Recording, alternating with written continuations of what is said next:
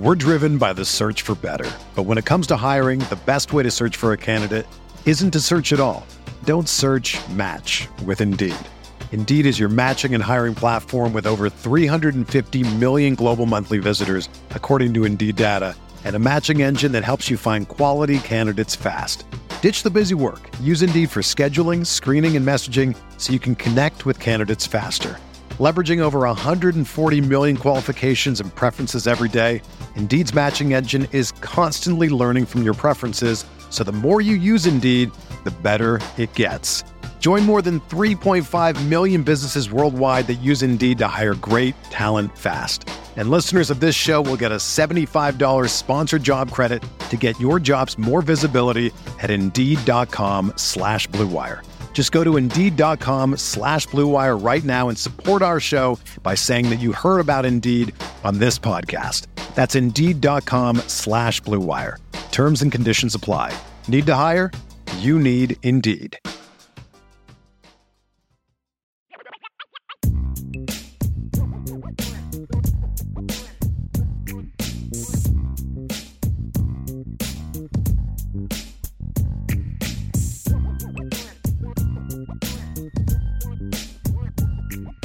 Well, we are finally here.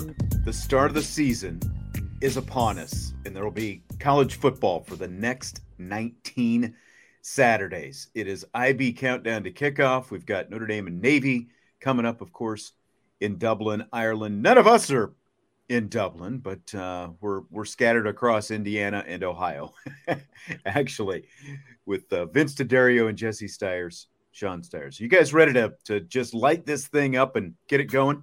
Yeah, pregame number one. It's very exciting. Excited for the season to finally be here and to get this thing underway. You know, there was nothing worse than kind of the lull between the off season and now, but it's finally here, and we finally get to stop speculating and see what this team is all about. I think the best part is you sound excited, Jesse. Jesse's been accused of indifference, you know, during the month of July, especially. He's listeners, viewers, they've come at him. You know, it's like, you're not into this enough, Jesse. Come on. Well, it's season now. You don't have a choice. You're That's all right. in. Let's go. That's exactly I actually right. I placed all my FanDuel futures today, so I locked them in officially. I made some wagers myself this morning. I came up with what I think is going to be a good Notre Dame parlay on this game with some yardage overs and unders and nice. Sam Hartman's touchdowns and things yeah, like so I that. did a ticket for this game, and then, like I said, I did season-long ones. So I touched a lot of Sam Hartman's props for the season, and then I touched the team win totals props. And I was so torn because the line is 8.5, and I was torn. Do I take the 8.5 or do I go up to 9.5? And I actually split them between the two. I split the money between the two because I was so indifferent. So the 8.5 is kind of like my security blanket, and then the 9.5 is like, I actually expect that to happen, which would sounds like you've got a little doubt in the back of your mind on what this season's going to be. I don't have doubt, but there's just a security blanket when it comes to my money. You know, it's a little bit different. Okay. You placed probably upwards of double-digit bets. What do you mean you're playing safe with your money? I don't know what you're talking about. Jesse's got his money spread everywhere right now. I have like 12 open bets right now. It's kind of stressful, but it's impressive. Man. I didn't wait long enough to do like the single player like prop bets and stuff like that. I'm gonna have to renegotiate, I think, tomorrow morning. Like I've got like spread, you know, the spread of the game and like the over-under, you know, stuff like that, but nothing. Yeah, good like individual players parlay that I need to put together for tomorrow morning. I think it was just yesterday that a lot of these game props started coming out on the different betting apps, and Jesse sent me some of them, and I was like, ooh, this makes things more interesting. So we'll get to some of those in rapid fire. We've got a lot of them coming up for Notre Dame game props, for, you know, player game props for this game in rapid fire a little bit later. Some interesting ones, and they changed quite a bit overnight as well. So I was going to say, if you looked at those again today, those overage on some of those wide receivers are actually down from yesterday. Yeah, exactly. Well, it's Notre Dame and Navy. Last time these two teams played in Ireland was also the last time they started off a season against one another. That was back in 2012 Notre Dame won 50-10. This August 26th kickoff between these two is the earliest that Notre Dame and Navy have ever kicked off in the what's going to be 96 meetings between these two teams, which is interesting. And in the 109 seasons Notre Dame has won its season opener, they've gone on to post a winning record 93.5% of the time. So quite a bit on this game, I guess, if you look at it that way. How excited are you guys? I'll start with you this time, Vince. How excited for the start of the season are you? I'm fired up, man. Like I really hate speculation and yes, talking about the games for since January, right? And now we actually have football to talk about. I've gotten my fix from high school football, but this is Notre Dame. This is different. I am super fired up for the beginning of the season. I'm happy they're playing in week 0 because it's a week sooner and we're able to get after it a little bit sooner. And there's really no other good games on this weekend. So all eyes are on Notre Dame. So I am super excited to kick off the season and get it fired up. And on top of that, while if I was a part of the program, I would be maybe not so happy there isn't a bye after this game. Man, we get football for 8 straight weeks. Yeah. That's going to be great until about week 6 or so when I'm man, is there going to be a bye in here somewhere? I know. That's what's crazy is there's 2 byes in this season. But like you said, we've got to wait 2 months for the first bye to happen. And then we get another one 2 weeks later. Right. So we're going to get a lot of rest the latter third of the season. But, I'm excited for some Notre Dame football, man. And I'm obviously excited for this game, but I'm even more excited for next week when we get to see them in person and all of that. But it's Notre Dame football. We get to have a post-game show and talk about an actual game. Let's go. Sign me up. Yeah, just kind of following a lot of what Vince was saying there. It's good to get the season going. And anytime football starts back up, of course, it's really exciting. So I don't care if it's this week or, next week or whenever it might be. To me, starting as soon as possible is the best thing because we get to see this team out in the field. And you finally get to see a lot of these, I guess you could say toys out on the field. What is Chris Tyree going to look like at wide receiver? What is Sam Hartman going to look like going through the full offense? What is, Tobias Merriweather's the development looks like? What are the young guards going to look like along the offensive line? I don't have a lot of questions about the defense because I think that's, they are kind of the security blanket of this team this season. I think the secondary is going to be very solid. The linebackers are just, very experienced. And you might see some rotation of, amongst some pieces in there. And then the defensive line, I think, is probably the biggest question mark, who fits where and what that rotation looks like. But again, it's going to be fun to see some of these guys cut loose, some of these toys kind of go out there and perform. So that's the most exciting part is you get to see kind of a new offense and a new, the personnel of the offense finally out there and going. Jesse's just going to blow through all of our content in the first 8 minutes of the show here. Jeez. Read the outline. Come on. If you're stressed about buying tickets or doing some last-minute ticket hunting to college football games, concerts, comedy shows, your favorite activities, Game Time is the place for you. They take the stress out of buying tickets. Game Time is the fast and easy way to buy tickets for all the sports, music, comedy, and theaters near you. With killer deals on last-minute tickets and their best price guarantee, you can stop stressing over the tickets and start getting hyped for the fun you'll have. Forget planning months in advance. Game Time has deals on tickets right up to the day of the event. Get exclusive flash deals on tickets for football, basketball, baseball games, concerts, comedy shows, theaters, and more. The Game Time guarantee means you'll always get the best price. If you find tickets in the same section and row for less, Game Time will credit you 110% of the difference. It's the fastest growing ticket app in the country for a reason. Get images of your seat before you buy so you know exactly what to expect when you arrive. Buy tickets in a matter of seconds, 2 taps and you're set. Tickets are sent directly to your phone so you never have to dig through your email. Snag the tickets without the stress with Game Time. Download the Game Time app, create an account, and use code IRISH for $20 off your first purchase. Terms apply. Again, create an account and redeem code IRISH for $20 off. Download the Game Time app today. Last minute tickets, lowest price, guaranteed. That's gametime.co. We're driven by the search for better. But when it comes to hiring, the best way to search for a candidate isn't to search at all. Don't search, match with Indeed. Indeed is your matching and hiring platform with over 350 million global monthly visitors, according to Indeed data, and a matching engine that helps you find quality candidates fast. Ditch the busy work. Use Indeed for scheduling, screening, and messaging so you can connect with candidates faster. Leveraging over 140 million qualifications and preferences every day, Indeed's matching engine is constantly learning from your preferences, so the more you use Indeed, the better it gets.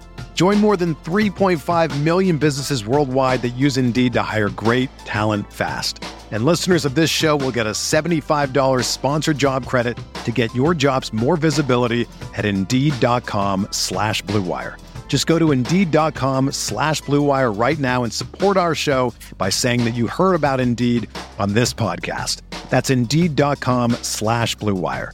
Terms and conditions apply. Need to hire? You need Indeed.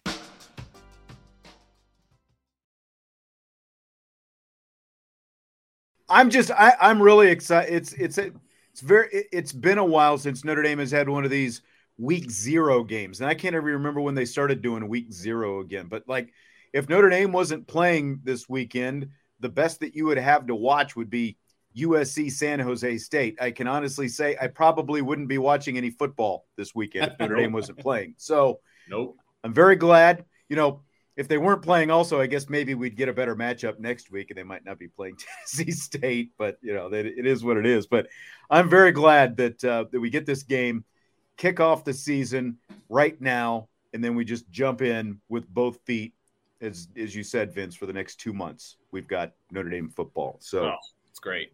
I'm very excited about it. A lot of changes, obviously, over the offseason. You got, both of last year's quarterbacks, Buckner and Pine, transferring out. Interestingly, as we've talked about on IB during the week, looks like neither one of them is going to be a starter at their new schools this year. But enter Sam Hartman, so big elevation at the quarterback position. Tommy Rees, of course, leaves for Alabama. Now you've got Jared Parker promoted. Gino Gaduli hired away from Wisconsin to be the quarterback coach.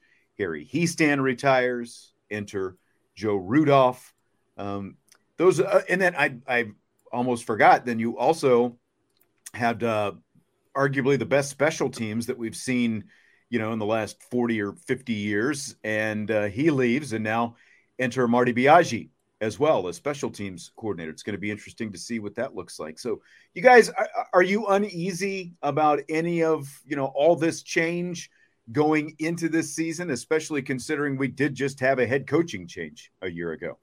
I'd say the thing that I am most concerned about is just Jared Parker overall. And I don't think that I'm not necessarily worried about, the offense and the production and stuff like that, but just getting Jared Parker's wheels kind of going, getting everything kind of synchronized, because it is a guy that's taking his first stab at, fully leading an offense, I guess, for the first time. And then the implementation of, how Sam Hartman and everything else kind of works into that.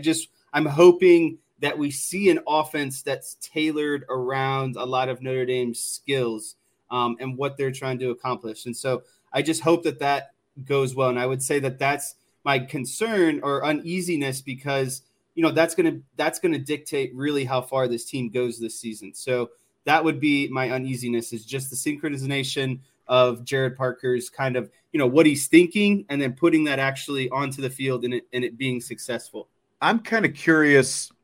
I've been thinking about that a little bit the last few days, like Parker, offensive coordinator, because I've kind of listening to some of the national guys. That seems to be one of the biggest questions they have, Vince, is, well, you lose Tommy Rees and he's going to Alabama.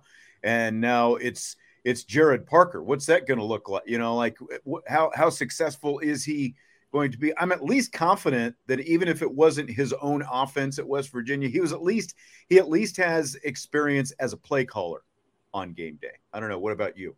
No, for sure. And I think what we've been able to see and what we've been able to hear, kind of, whispers from the program, and again, what we've been able to see at practice, like actual living, breathing plays being, gone through. I like where things are headed. I feel confident in what Jared Parker's offense is going to look like. Because as Jesse said, I think that it's all about making your offense fit the skill that you have. And I don't know, like, look, Tommy Rees is a very smart X's and O's guy, and he always has been. Sometimes almost too much so, like almost too much for his own good. Yeah. And I think that's not going to be the case. Like, this is still college. You know what I mean? And I think college offenses, you don't have to be the smartest guy in the room. You just have to have the better player. And got to let him play sometimes. Let him play. Exactly. It's about matchups. Like, Brian and I have said this a million times. It's about the matchups. And if you can take advantage of the matchups, then you're going to have success in college football. And I think Notre Dame has enough pieces offensively where they can take advantage of a lot of matchups. And so I'm hoping, I believe that Jared Parker's going to be able to do that. And I think my uneasiness, I guess, since that's the question at hand, is that I just hope that Sam Hartman's everything that I think he is. You know what I mean? Like, we've sure built him up, Exactly. My wallet is sure trusting him. Yeah, I feel real good about it. Now, the national media doesn't. Like, they don't think that he's anything. Like, he's not even in the top 10 college quarterbacks from some lists that I've seen, which is ridiculous. It's amazing that it's not only the national media, but as we've talked about with like his season props for this season, Vegas doesn't really believe in him either. His season over-under touchdown pass total is 26.5. Drew Pine threw 22 last year.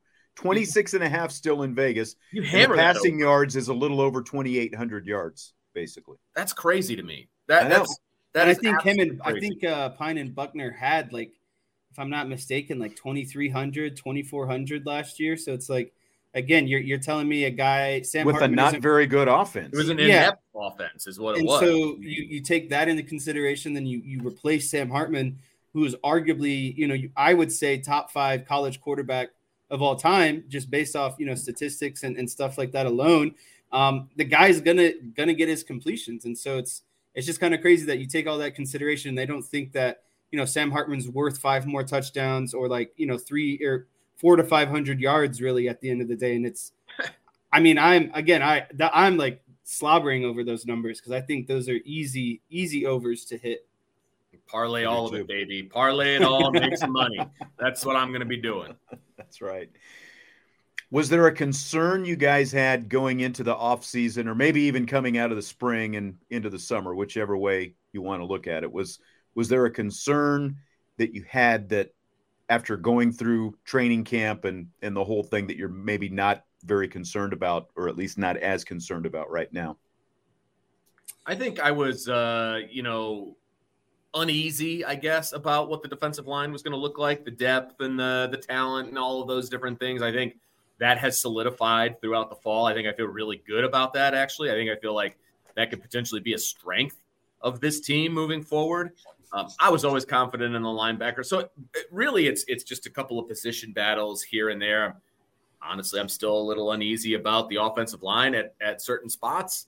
We'll get to that here in just a second. I figured we might. And so, that's really the only concerns I had, was a couple of the position battles, how those were going to shake out. But I feel like Marcus Freeman did a good job putting his staff back together after some losses and some retirements and, things of that nature. And I think he did a good job. I think it was a winding road to get there at times, but I think the destination ended up being in favor of Notre Dame. And I think that the rest of the college football world is going to see that moving forward. I don't think they see it yet, but I think they will see it in a few weeks.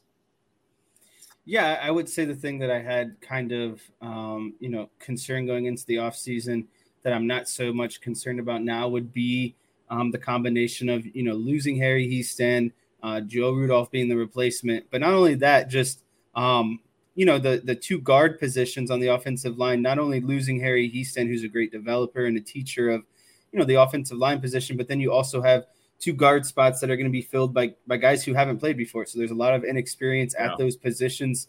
And I don't think I'm as much concerned now just because of hearing, it was a process coming to who was going to be, the starting guards at each position. And it wasn't just who everyone kind of assumed it was going to be. It was guys who it sounded like really fought out and earned some spots. And I think that's what makes me feel some reassurance is, again, there was actual competition for it, right? It was just, it involved two guys having to go up against each other and really fighting it out to get that spot. And when that's the case, I feel like when you're working for something and you're earning for something like that, I feel more comfortable about who's going to be in there. Yeah, we'll go ahead and talk about those guard spots right now, and I'll come back to what I was concerned about that I'm not, since we're on the topic, though, of the guards with Pat Coogan on the left side and Rocco Spindler on the right side. I don't think anyone other than Andrew Kristofic and Andrew Kristofic's friends and family are overly concerned or disappointed to see Rocco Spindler in that right guard spot. The other side, though, at left guard, as we've talked quite a bit about, with Billy Schrauth being kind of in that pole position coming out of the spring and coming into fall training camp, ending up losing out to Pat Coogan at left guard, I think that there is definitely a lot of shock there.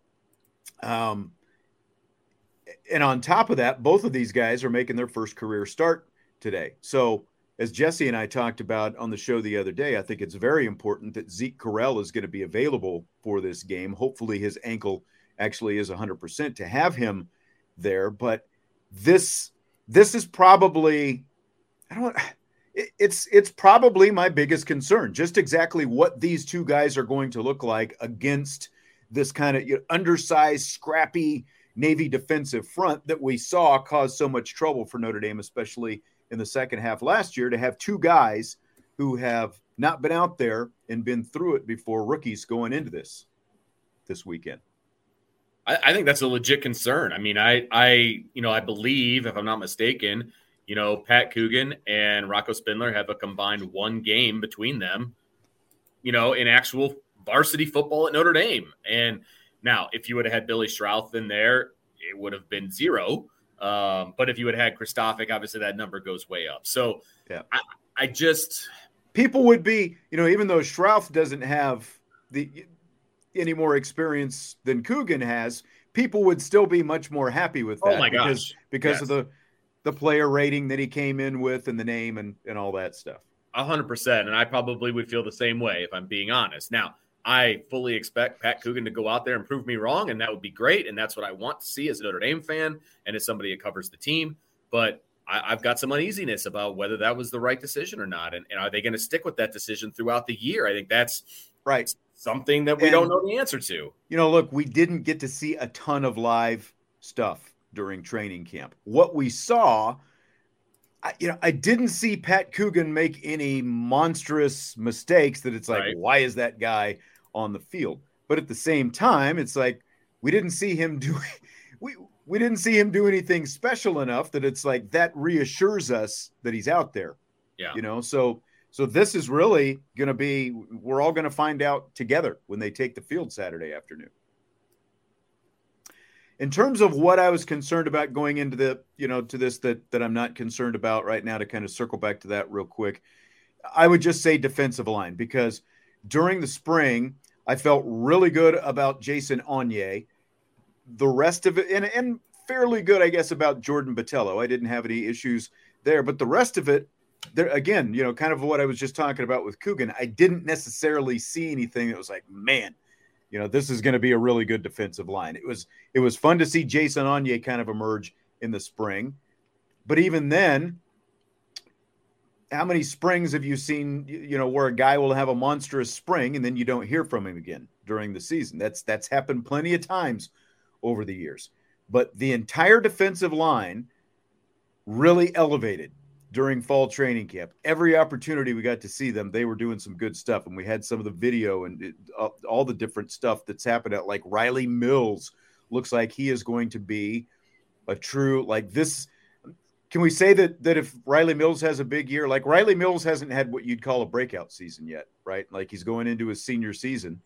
Riley Mills hasn't really broken out. And I think he is going to break out legit this season. And there were obviously questions about Al Washington, both from the recruiting aspect and from the developmental aspect after one season. And what we've seen in training camp says the developmental side is there. Now it has to be put into action on the field on Saturdays, but I feel, and I was talking about this with Jesse, and maybe it was when I was by myself on Wednesday, like you guys both know that I'm a little bit more cautious before I go all in, like fully backing, anything or anyone, I definitely have a little bit more wait and see sort of approach, but I feel on this defensive line, I feel really good about this defensive line.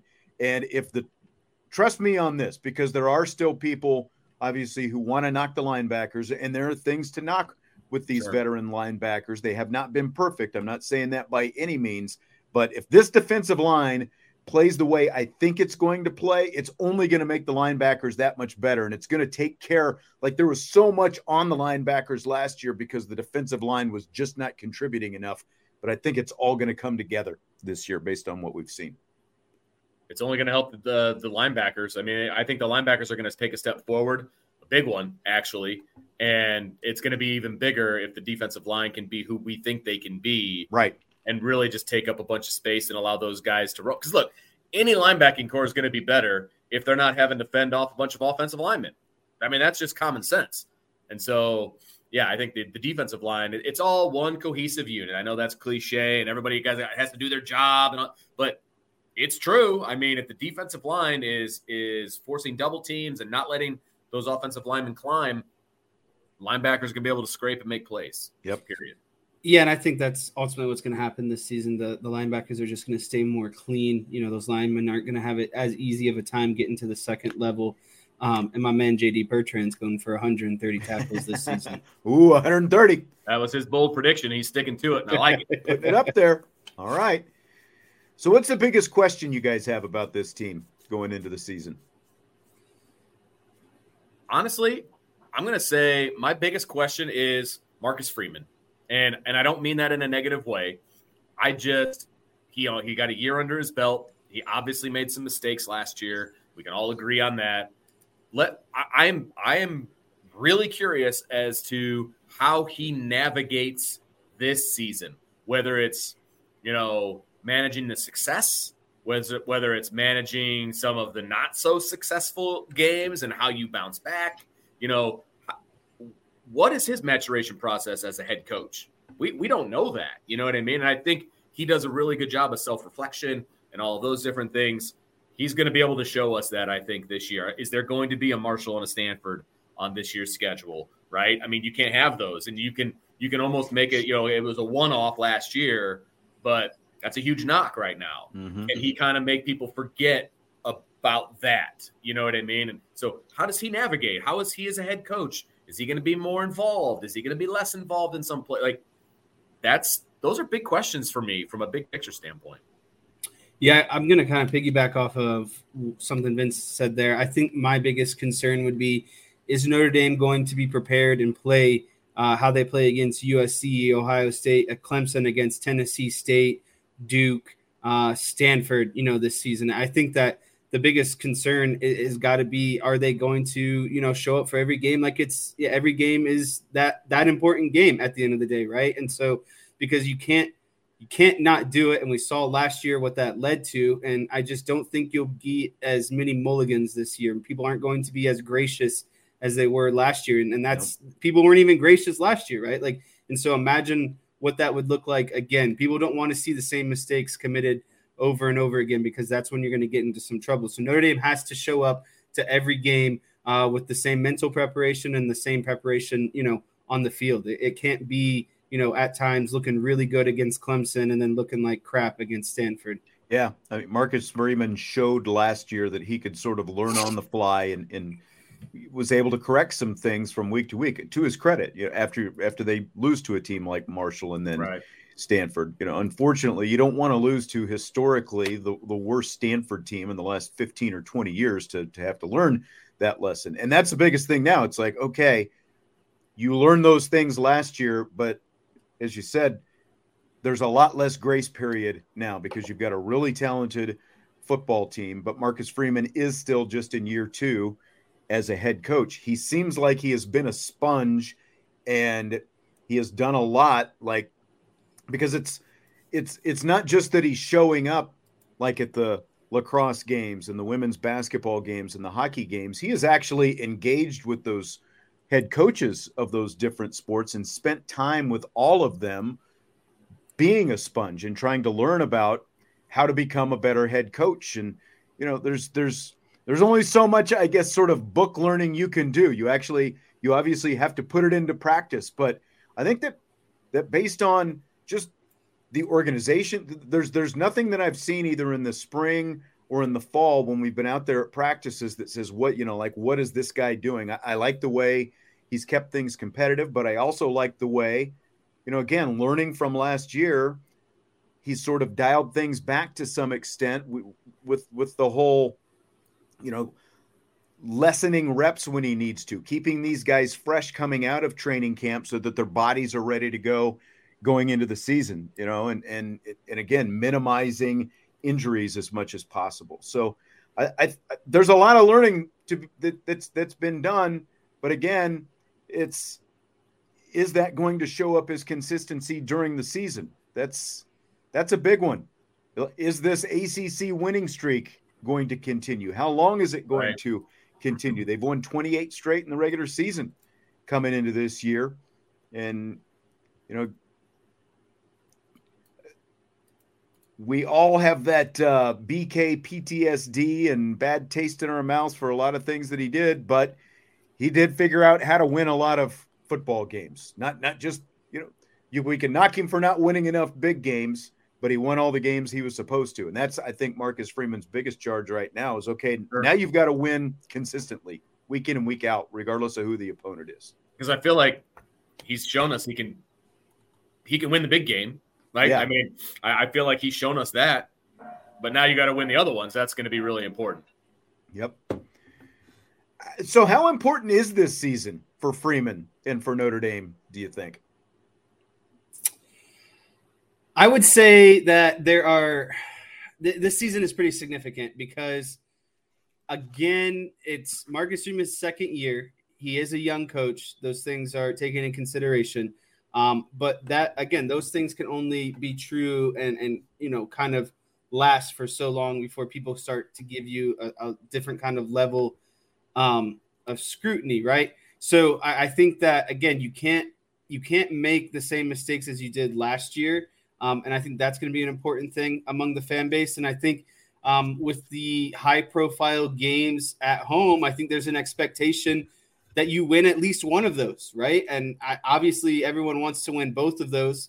But I think as long as you don't go 0-2 and you take one of those, again, big ones, either USC or Ohio State at home, I think that's, another expectation for them. So I think it's going to be, can Marcus Freeman now settle into, again, that new feeling is gonna wear off, right? And so can Marcus Freeman settle into the expectations of Notre Dame and not let it, overtake him, essentially? He's got to control the expectations and not the other way around. Not the expectations can control him. And I think it's a good opportunity for him because this is more of a staff that he has put together. And so I think that is more so leads to, again, more expectations because he has had more say in putting now the roster together, putting together of the coaching staff. Like there's just more on Marcus Freeman now, and it's year 2. And again, he's no longer, looked at as the guy that everyone wanted to be a head coach. He's the head coach now, and you have to perform and live up to those kind of expectations this season. Yeah, I think this year is massive. I mean, I know that he's got a 5-year deal and all those things, but if he lays an egg this year, and by laying an egg, I mean 9-4, that's laying an egg. I mean, and that back-to-back 4-loss seasons, right? You're not going to have too many people's confidence anymore, and I get that, and it's a what have you done for me lately kind of a scenario, and I understand why that is. And you mentioned all the things that he's doing in the off season, and picking brains and going to events, and I mean he is doing everything. Like he is the ideal guy for this job. Everything outside of the football program. Yeah, now you just got to win. I mean, now he's got to win. That's exactly right. I mean, he's darn near a model for Under Armour. He goes to all the events. You know, he went to the White House with his mom. I mean, he's doing all of these things, and they're all wonderful, wonderful things. Now you got to win. And I'm not saying he's got to go out and win a national championship. He's got to win 10 games. I mean, you got to win 10 games. And I hate to say it, but I think it's got to be 10 regular season games. And so that's the floor for me. And so can he do it? And what does it look like while he's doing it, right? Because not all 10-2s are created equal, but 10 wins will go a long way to keeping people on his side. I don't have a whole lot to add to what you two guys have said, but I'll just say this as well. Coming off an 8-4 regular season that turned into 9-4 after they won the bowl game last year, you've got a new athletic director who's going to be taking over a year from now, which is a guy who didn't hire him. Right. And you also are in the midst with college football realignment and everything that TV contract means to Notre Dame. You're in the midst of, if the TV contract renewal with NBC or whoever else is not being actively negotiated right now, it's going to be negotiated at some point within the next year or so after this regular season takes place. So now it's like you've got this, as you said, very, very affable, very likable head coach with all these different things that are going for him. But at the end of the day, if a TV network is going to shell out millions and millions of dollars for a big renewal of a TV contract, they want better than an 8-4 regular season. So that's kind of, that's at least in the backdrop.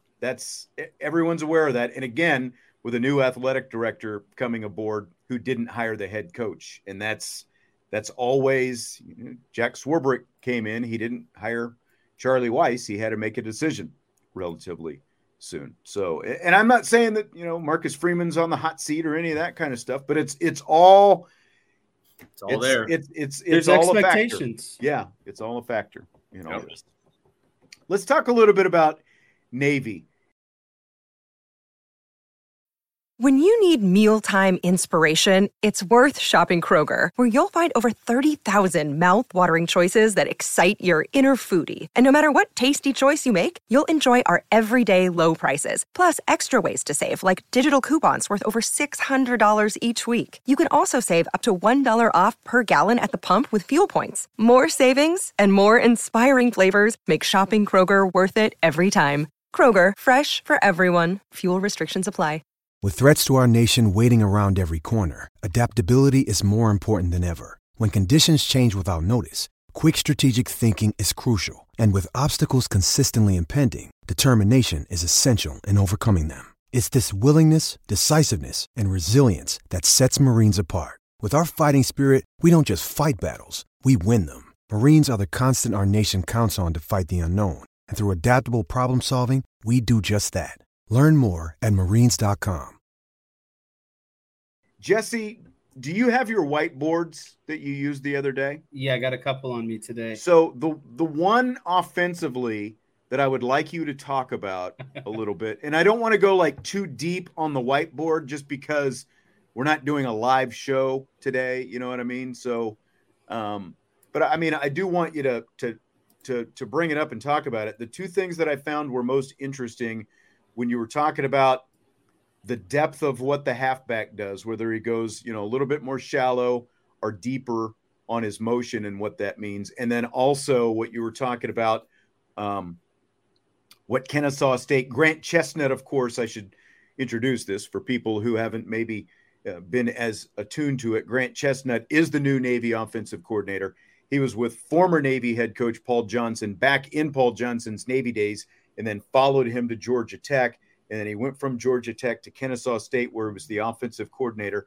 There is more passing in the Kennesaw State triple option offense than there has been in the Navy triple option offense. Navy averaged about 85 passing yards a game last year. Kennesaw State averaged 135. So about 50 more yards per game. But some of the stuff Jesse brought up yesterday, specific to the way how they use the quarterback as a keeper of the ball and where they run the quarterback, I thought was really interesting stuff. So we're bringing up here.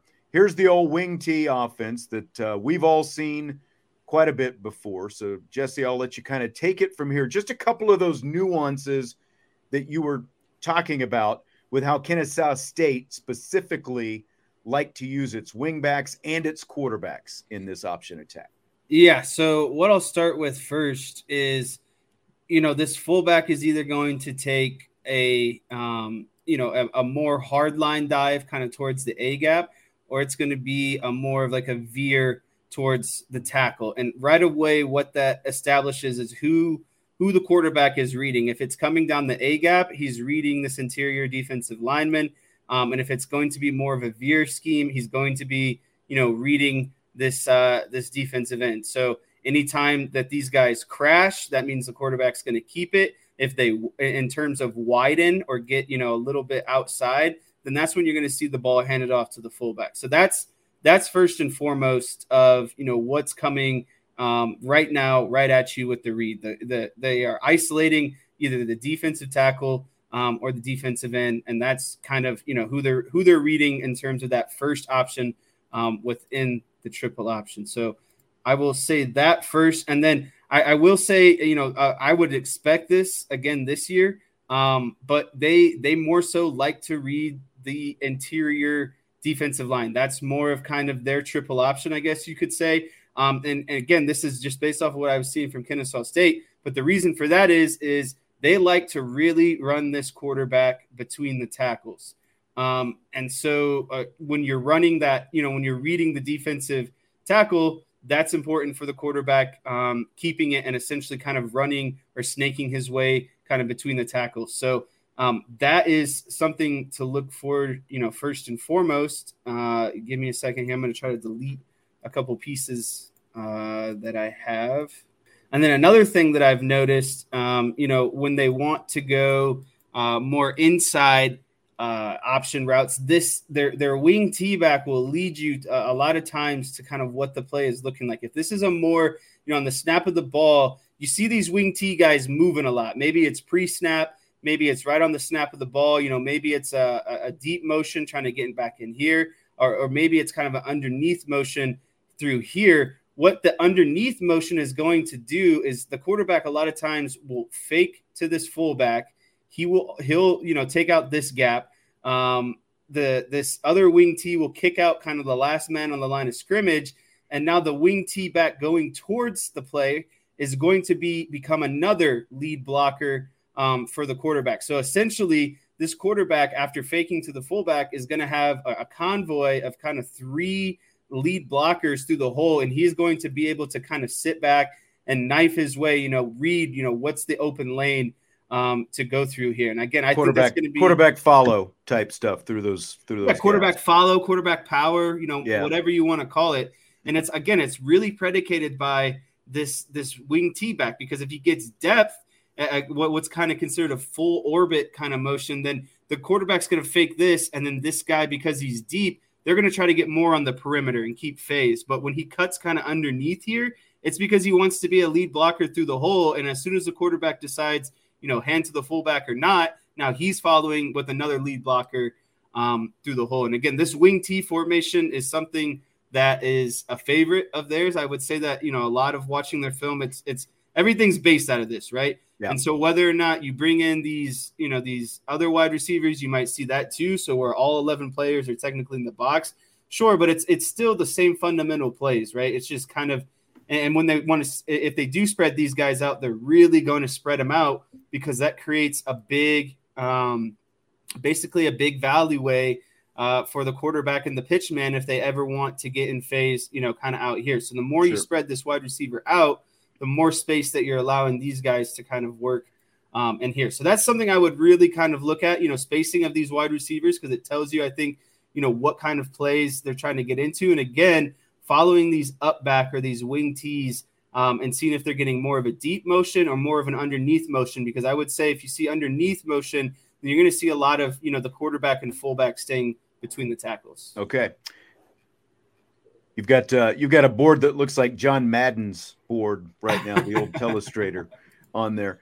They are expected. Navy is expected to use 2 quarterbacks, Ty Lavatai as well as Blake. And I think that plays an important part because I think there's going to be a guy who's a little probably a bit thicker and tougher between the tackles, and there's going to be a guy who's a little bit, maybe speedier or quicker on the edge, and you'll see him get into more of a true phase kind of triple option. But I think that would be the variance between why they have 2 and what they would be being used for. And again, this is my best guess. It could all be wrong, but I would say that that's kind of what you could expect out of the different quarterbacks. One's going to be more of a between the tackle runner. The other one's going to be a more outside kind of perimeter runner. Yeah, and it feels like, Vince, like that's where the difference in the quarterback might make a difference is just, between those things that he's talking about and also with an offensive coordinator who's at least known to throw a little bit more, which one's the better passer? Because we do know Lavatai was only a 46% passer last year. Yeah, I mean, it's tough when you bring in a guy like this to run an offense that's just different enough that you need guys that aren't maybe on your roster right now. You know what I mean? And they're going to try to piece it together with 2 different quarterbacks. But as Jess was saying, like, that might tip your hand as to what you're going to be doing. And, that could be bad for Navy, or it could be good because maybe one guy's going to try to do what the other guy does better, or whatever, right? So a lot of question marks going into this game from an offensive coordinator standpoint, from a quarterback standpoint, all of it. It's going to be very interesting, but at the end of the day, it's going to be all about, does the defense just stick with their fundamentals and stick with their exactly, Vince. That's as boring as it gets. Right. You have to do your assignment, even if it's taking you away from the ball technically, because it's just the one time that it doesn't, and then you're not, you bite on something you're not. Well, that's the fullback hitting up the middle for, a 30-yard gain or whatever it might be. So like you just have to stay so disciplined, and it gets very monotonous play after play after play. And then you throw in the fact that it's just on you so quickly. That fullback is on you so quickly, and those offensive linemen are on you so quickly. And so it's being disciplined, but while also kind of, under pressure at the same time, because again, it just happens so fast. They're on you very quickly. Right. And they're counting on you to get bored. Like, they're counting on a defensive player to get bored and do something they're not supposed to do. Yeah. Like, that's the whole point of the triple option. Yep. Real quickly, let's talk about the other side of the ball. It was just such a weird game last year, how Notre Dame was able to dominate the first half, and then Navy just dominated the second half even more than Notre Dame dominated the first half. And a big part of their comeback, obviously, was their defense shut out Notre Dame in the second half. All 35 points by the Irish scored in the first half. A lot of it, and Ryan Roberts had a good article on Irish Breakdown earlier this week about their striker. Their leading tackler last year was John Marshall, and he finished the Notre Dame game with 6 tackles and 1.5 sacks. He applied a lot of different pressure. He's gone now, but Xavier McDonald is their guy.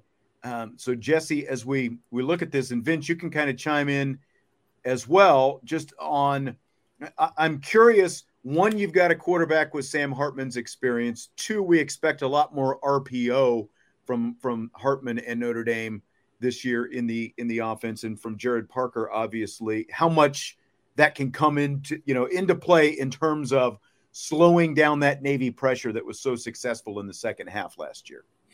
Yeah, so I'll kind of go first here, and this is a typical formation that you saw in the second. I went back and watched the second half of Notre Dame and Navy last year, and this was a typical kind of defensive alignment, and this is a typical offensive formation that we saw at Notre Dame last year. So I'm going to go out and actually say I don't think this is more so has to do with the striker position itself. Okay. I think it's just what they're accomplishing with the striker, and you can see, like, look how wonky this looks. The right tackle has 3 guys on the outside of him in this formation, and the third farthest guy being that actual striker, right? You only have 1 interior defensive lineman, and he's over the center. And now you have 2 basically defenders outside of the left tackle on the other side. So really wonky kind of looking set, but really what all they're doing with this is I just think that they wanted to get Notre Dame to look at something that they weren't used to seeing, right? And so they brought all these guys out, and it was just a lot of, to me, disguise for bringing variations of 5- and 6-man pressures. And that's really what gave Notre Dame a fit. They didn't know based on how guys were lining up, and then, the different, and just to kind of draw something up here, for example, maybe this guy kind of, stays to the outside and comes off the edge. This guy kind of loops in here, and this other guy is now coming off the edge too. So you got two guys working off the right tackle. Maybe these guys do a different stunt and this guy comes in here, or maybe this other outside guy doesn't even come, right? He drops into coverage. That was the entire game that they were playing with this addition of the striker position, is they were confusing an inexperienced quarterback.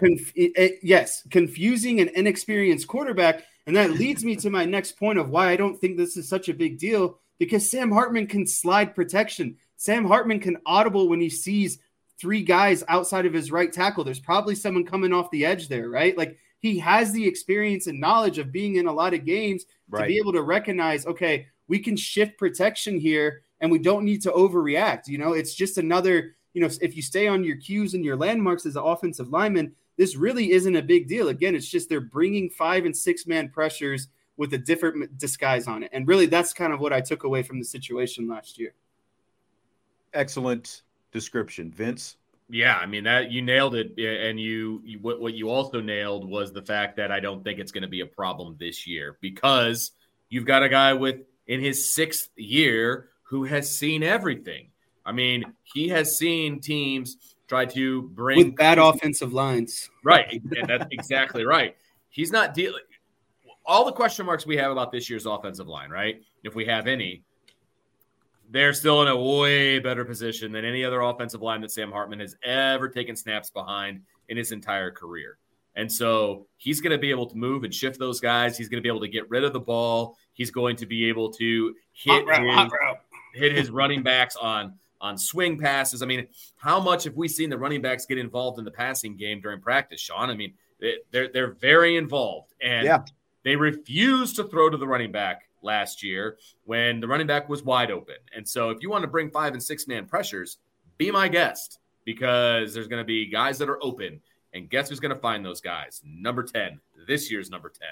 And so I feel like Navy is going to give this a shot early, and it's going to backfire on them. And then they're going to sit in base, and they're going to try to do the best that they can to prevent Sam Hartman from ripping them apart.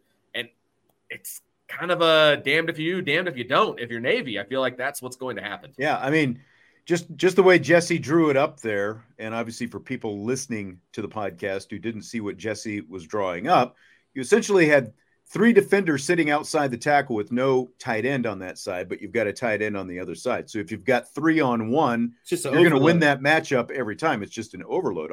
All Sam Hartman, all Drew Pine needed to do was move the tight end from the left to the right over to where all the bodies were, and at least give himself one more blocker on that side. And again, that's something that a veteran like Sam Hartman is like the back of his hand. As soon as he sees it, that's what he's going to do. I bet it had to drive Tommy Rees crazy because of not how simple it was, but just it didn't feel like Drew Pine was thinking on his feet, right? And so it's like he just kind of was sitting back there and going through the same motion and not wanting to make the big mistake. I agree with what you're saying, but that can also be where, like, Tommy Rees can be the smartest guy in the world, but if he wants to, sort of be the puppet master on the sideline, you've got to allow your quarterback to be able to think on his feet. You've got to sort of embolden him to be able to do some of that on his own. We don't know exactly what that relationship was like, but it sure seems like the way Tommy Rees went about most things that maybe that wasn't, and again, I get it. You've got an inexperienced young quarterback out there, so there's only so much leeway you're going to give him. But at the same time, that seems like a simple communication thing. Like in between series, you can see, where Tommy Rees can say, look, you've got 3 guys over there with outside of one blocker. You've got to, shift some protection. It shouldn't be that hard, but maybe because Tommy Rees did want to run things so much that wasn't an option for Drew Pine. I don't know. Right. Yeah. Yep. No, that's a good call. I mean, this is where the scan offense comes in, and that scan offense is supposed to take care of some of that. Right. Or like if they see it, they're supposed to be able to change things themselves. So. Right. And one of the problems with the scan is you're sitting there and you're waiting and then you're moving. And everything is in slow motion. Exactly. Whereas with Sam Hartman, he's going to be able to put guys where they need to be without having to look to the sideline and things like that. He'll get them into the right play by himself. And it's not necessarily a knock on Drew Pine. Drew Pine wasn't even supposed to be the starter last year. Right. I mean, Drew Pine is Drew Pine. And they did end up winning the game. He could with the situation that was pretty unfortunate. Right. They put up 35 points in the first half with Drew Pine a quarterback. You know what I mean? And so they just didn't adjust well. The guy did throw 4 touchdown passes in the first half. Right. So, I mean, we can knock Drew Pine, rightfully so, but we also have to give him praise, rightfully so, for what went on in the first half, right? So they got to be able to put together the full game, period.